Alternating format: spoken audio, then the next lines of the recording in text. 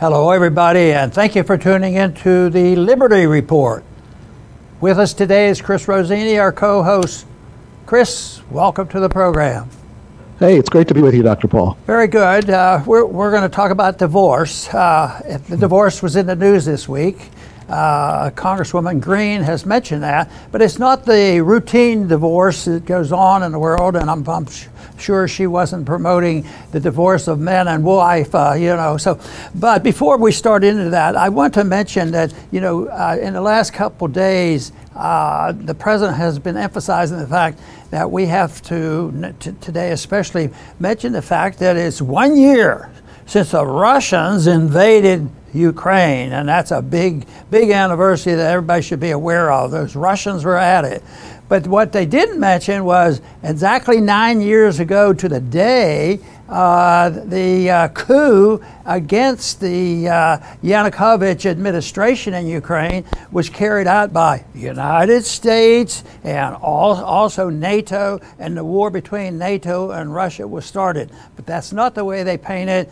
It was the Russians that did this. They don't talk about, maybe some incentives for the Russians to be a little more aggressive has been the bombing of the pipeline, as well as bombing the bridge. So there's been lots of violence going on, but I think we don't have clean hands on this. But we've talked about that a lot, and we will be later. But today we want to emphasize more, Chris, is this whole idea of the suggestion of Marjorie Greene. And, I think she got a lot of attention from this. A lot of people wanted to know about this divorce that she's proposing. And her divorce is interesting to talk about, and it tells us something. She thinks there should be a divorce in this country between the Reds and the Blues, because we can't get along and we can't come together, and therefore there's only one thing left, that we just separate ourselves.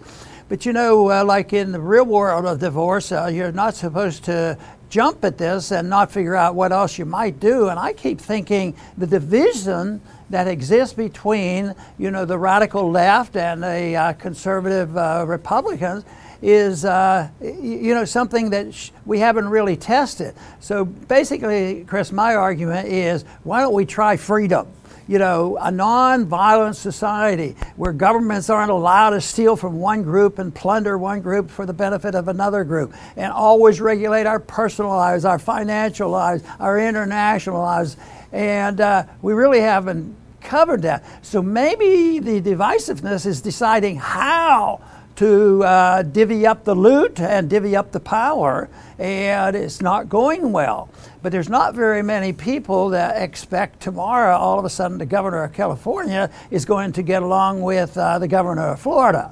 So there's a problem there, but I think they're looking in the wrong place, and a lot of people are saying, yes, divorce is what we need, but it's not going to be solved if we don't have some coming together. What brings people together is the principles of liberty. Freedom is very popular. Instead of being divisive, as we have a country now, it really brings people together. So that's been my suggestion for a long time. I thought it was an appropriate time to remind people that freedom does work. Chris. Right, Dr. Paul. And, the very existence of the United States is due to secession. 13 states seceded from England in 1783. And, we call it American Revolution, but it was not a revolution. It's misnamed.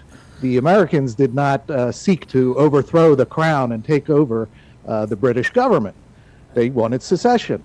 So, and that's what they got, and the British government was there. So it wasn't a revolution, but that's, this is semantics. So Marjorie Taylor Greene suggests this idea, and all of a sudden the entire left wing, they turn into King George. No way. Where do you think you're going? You're not going anywhere.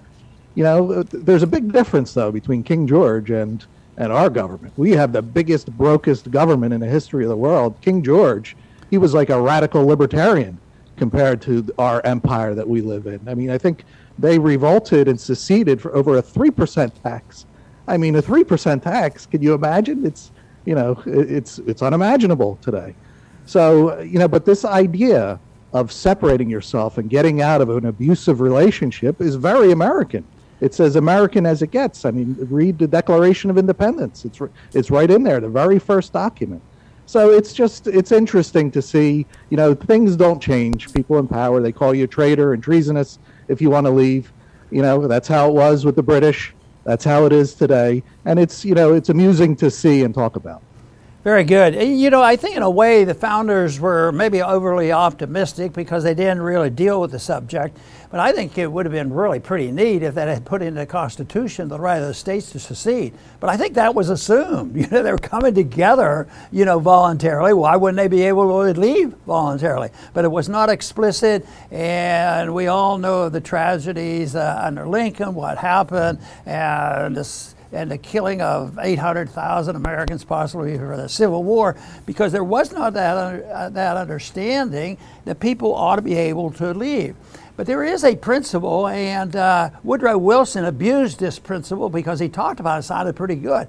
And that is what we want at the end of the war is self-determination. People should be able to determine, exactly where they want to live and what they should do, and outsiders shouldn't interfere. Well, that was just political propaganda. And self-determination is a good principle, but the other one we talk a lot about is the voluntarism. If people are going to live together with minimal government interference, like down to close to zero meddling in our lives and our economy, you have transaction. I keep thinking, how wonderful it would be if we honored this whole position of voluntarism. Would our country be so divided? Because everything would be done, all groups coming together, all people coming together, all economics coming together, all political beliefs and religious beliefs. If you want to deal with it, if you don't like it or want to join, everything should be voluntary. And people should come together and have this voluntary agreement. But there should be voluntarism in the separation too. But I think there would be less bitterness if we had a little better understanding of what liberty is all about. Because if we honored liberty, I don't think that we would get to the place where we are today. Because I think it's a natural result. It should be predictable that there would be a time when this country would go broke and the regulations will be very overly burdensome, and there'll be too many wars, and it will continue, and we shouldn't be surprised at all. That's why if we had a better understanding of how a free society could be maintained, we would have self-determination and voluntarism, and also those principles should be acceptable by the people. You can't instill this in people. The government can't come along and well, all right, now we're going to have decency from everybody and everybody's going to get along together. It really doesn't work, and the founders worried about that. They thought the Constitution was a pretty good deal, for the country to get started with, but they also said it ain't going to work if the people do not remain a moral people with a moral standards and understanding about natural law and understanding, that violence is not a solution. So we went in the opposite direction, and government grew and out of proportion, and we end up with this divisiveness. And I think it's going to get much sharper. But the real trick here is there are factions now that are arbitrary. They might take a position one time. Since they don't accept the principle of truth, they can shift their gears. One time they could be, against the war, then the next week they could be for the war, and that's why we saw some frustration in developing our working position, with progressives against the war in Ukraine, because there was a time during the Vietnam, and even a time in the early part of this century, it was much easier to work with progressives who were anti-war, but all of a sudden they flipped, and now they're more aggressive than the Republicans. So, but both sides have not gone to the point where we are, and that is non-intervention, minding our own business in our personal lives, our international lives, and our economic lives. And that is what is necessary. It has to be a principle that the people endorse. Chris. Yes, Dr. Paul. And, as we were looking at that Marjorie Taylor Greene tweet, it's not necessarily that we agree with her, because I don't really know where she stands. It was very, red state, blue state.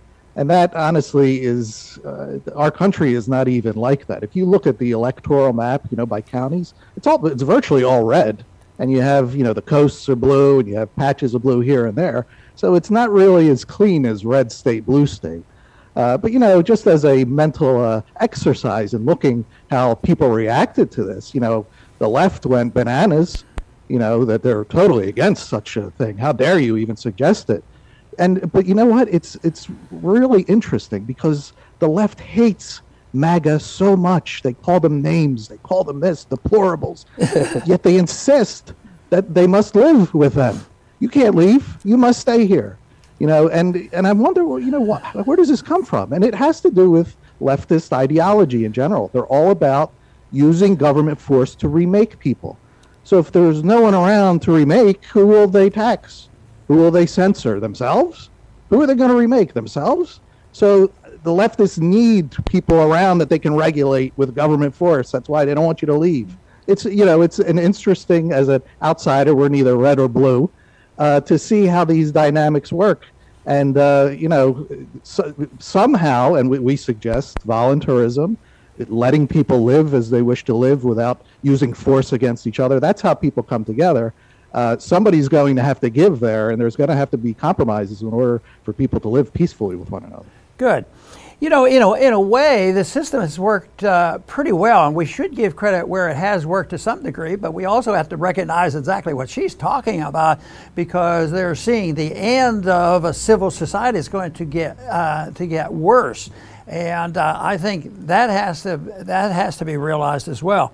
But I think it's worked to a degree because the states had been given by the Constitution a lot of rights and obligations over the federal government. If we'd follow the law and the Constitution, the liberal believes that you can do anything that has not been prohibited in the Constitution. But the Constitution said you can do only the things that we gave you explicit permission to do, and the rest you leave to the states and to the individual. That's not the way they interpret it. But in spite of all those shortcomings, people have been able, when they were getting disgusted with all the lockdown regulations, some states got bad. Some states, counteracted the federal government, and guess what? They were rewarded for it, and the ones who went nuts, they have suffered the consequence. So you look at the states like California, New York, they've suffered. But if you take Texas and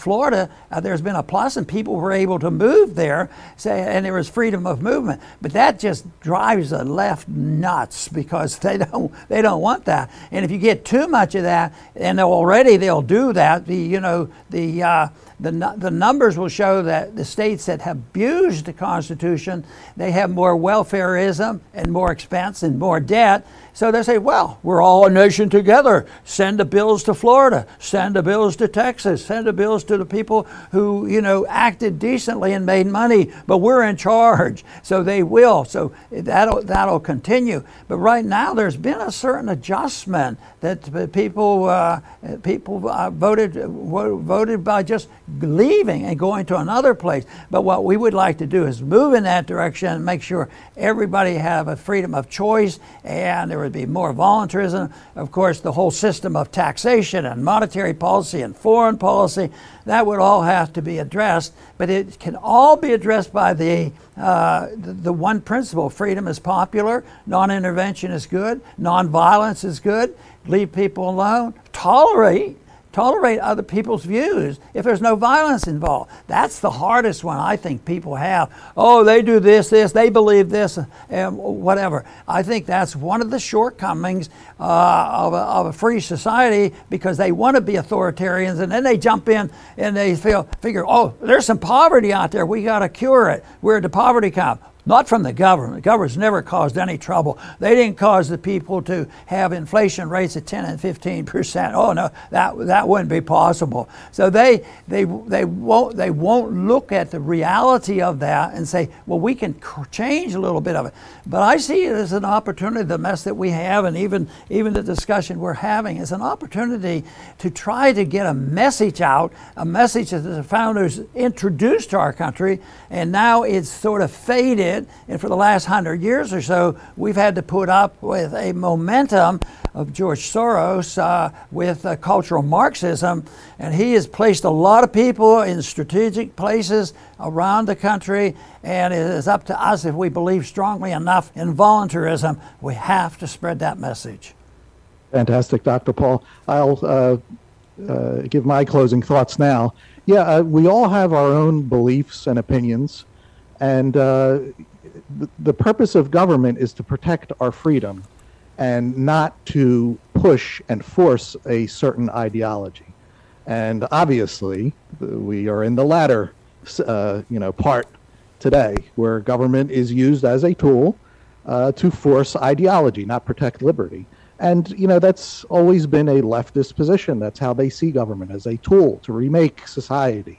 The Soviets were like that, and they wanted it to be global.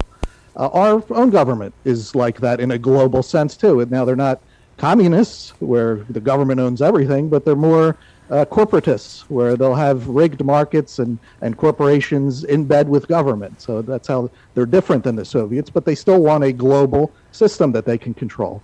And on a state level, it's the same thing. California wants everybody to be like them. I think the governor recently tweeted, "As California goes, the world goes." Fortunately, that's not true, but that's how they think. They're very universalist. Everyone must be like them. Now, us, Liberty, we also are universalists too. But there is one major difference: not by force, not by using government to impose liberty on anyone. The goal is for enough people to want liberty, to understand it, and want it on their own, and not have it forced on them. And then, and only then, can you have a genuinely free society. We're in the minority of people that believe this kind of stuff, but, minorities move the world, so that's not necessarily a bad thing. But that's the difference between universalism of people who believe that government is there as a tool of force that you go and beat people over the head with, or like us, do we think government is there to only use force to protect people's freedom. Very good. We read and study and talk about what Congresswoman Green wants, and in some ways it might be very close to what we've been talking about, because under the circumstances we have limits, and the amount of liberty that still exists has allowed us to move around, and in a way there's blue areas of the country and red areas of the other part of the country. But the big question is, and I think you mentioned it in your opening statement, Chris, is the fact that we don't know exactly what she's advocating, and I'm not sure either. But if you decided you were going to have red and blue and declare separation and decide to do it by force and say you can't come over here and have new property lines, that's a different story. But this whole idea that there is a division, it always exists, and I think she more or less was speaking out the truth, and it drove a few people nuts. But I don't think, at least I didn't read into it, that she was calling for arms in order to separate and make a new country to redo it, because I think ideology is the real way that you have to deal with it, and voluntarism and not force. But even all those things, if you want to give them a little bit of a pass on this, you have to realize that one of the most menacing parts of our society today, every day it gets worse, and that is the terrible stuff coming out of our government-run schools. I mean, this is really the problem, and that's where Marxism comes from, and that's where cultural Marxism has come from. That's where all the nonsense comes from, whether it's intervention in the foreign policy or, corporatism. They tolerate that, and then we end up with corporations running the media and the whole work. So there's this idea that there is a separation. What we should do is look at it, why, and what can we do to move the transition along? And my answer is not complex. What we need is more freedom. I want to thank everybody for tuning in today to the Liberty Report. Please come back soon.